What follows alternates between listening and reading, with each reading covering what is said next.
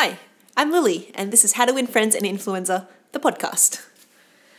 Well, I rode my bicycle today. And there are a lot of steps involved in that. So the first step was putting on socially acceptable clothing, going to the bicycle cage, getting the bicycle, and then pumping the bicycle tires up. I think at the moment there's something wrong with the thing called the inner tube. Cycling people probably know all about this. I mean, take away the probably, they would know all about this.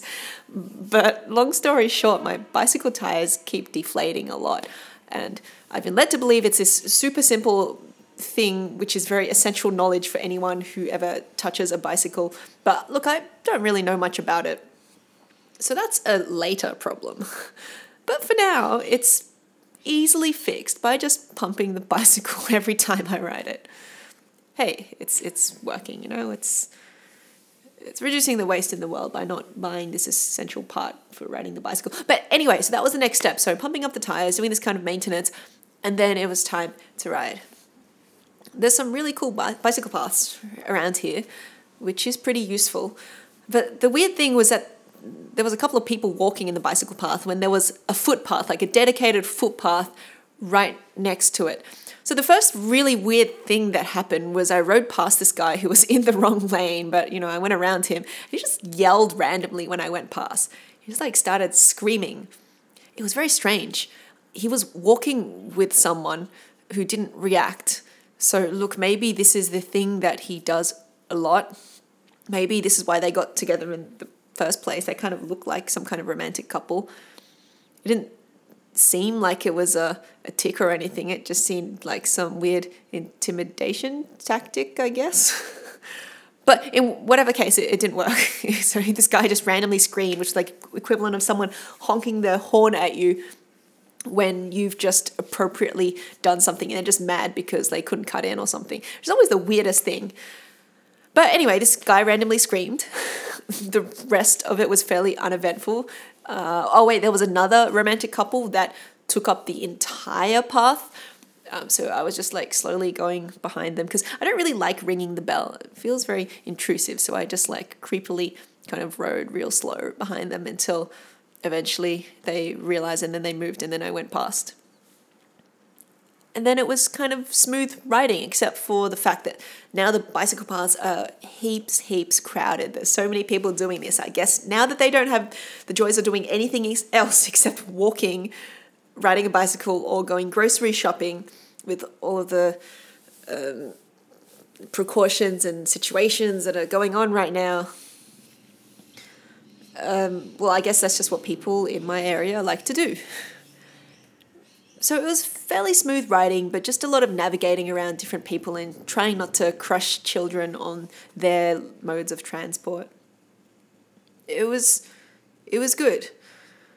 And maybe, look, I didn't check time, which was also a good thing, getting into that sense of flow, but maybe as an estimate, sometime 2/3 into it, maybe 40-ish minutes into an hour, the state in which I was thinking felt a little bit different. It wasn't quite the meditative state that you might get to into a yoga session when you're kind of trance-like and half asleep and following moves, because maybe that would have been on autopilot and someone would have got crushed. So there was a little bit more awakeness than that, a little bit more alertness, which was probably reasonable when you're pedaling something that is almost a vehicle. But something did feel different. Some level of thoughts did feel a little bit clearer. And although there was some wild mucus dribble coming out of my nose because of the slightly cold temperature and my ears were kind of freezing too, there was just something about being in a slightly higher plane of existence. Literally, because I was sitting on a bicycle that was a little bit taller than people, so I was on a higher plane of existence. Something about the thoughts was different.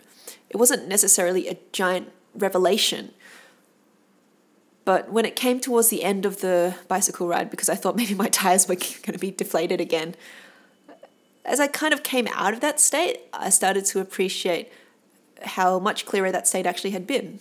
And I guess in that state, you aren't really thinking about it. I thought about the things that I was going to talk about during that state. And maybe now back at sort of peasant level of normal clarity, maybe it sounds much more common and jumbled. It makes great sense to me though. But one thing I did think about at that time was with a bicycle ride, unless you are basically like homeless, you are probably going to end up at the same point that you started from.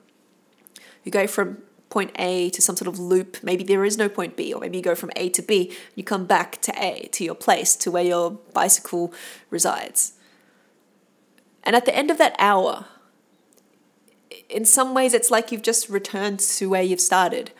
You left point A, you come back at point A, an hour's passed, yet something is different. The version of you who went out, did that engaging physical activity, is different from the version of you who might have stayed at home in your pajamas, sitting on the couch, watching YouTube videos about people riding bicycles. Kind of like in The Simpsons when Bart and Lisa don't want to do any housework and then they see the virtual yard work simulator and they're like, whoa, yard work simulator.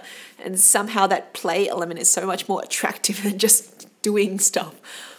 So the version of you who actually went and rode your bicycle is so different from the version of you who didn't do that, who just lived vicariously, or maybe in some ways didn't live at all. So even though it feels like you returned to the same place, you aren't the same person. Something inside you is different. And it's not just the improved cardiac activity. Something inside you mentally, spiritually is a little bit different. And the thing that's different is you treated yourself. You gave yourself the gift of exercise, of movement. You did something that took a lot of steps and a lot of effort, and you had to survive random people yelling and blocking the path. But you did it. And hopefully you survived, or your bicycle's tires survived, and there's at least a little bit of air left in them. And you grew.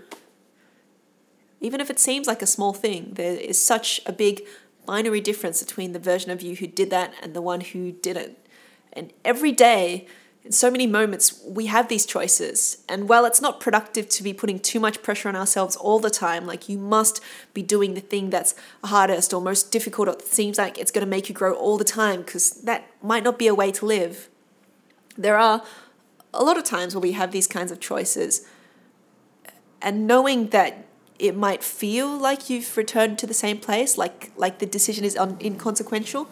In some ways, it's the most consequential decision of all, because we make so many of these every day. And we gradually shape the kind of people we turn into. And you may end up at the same place because the place hasn't changed, but you may have changed. But you also may not, because a jerk who rides a bicycle is probably still a jerk. But you're not a jerk. Probably. Thanks for listening. This is how to win friends in influenza. At least friends with bicycles and influenza, because they'll be really impressed by your mad ride. Keep cycling. But only in a nice way, and not like, don't ring that bell too much, because that's not nice. Peace.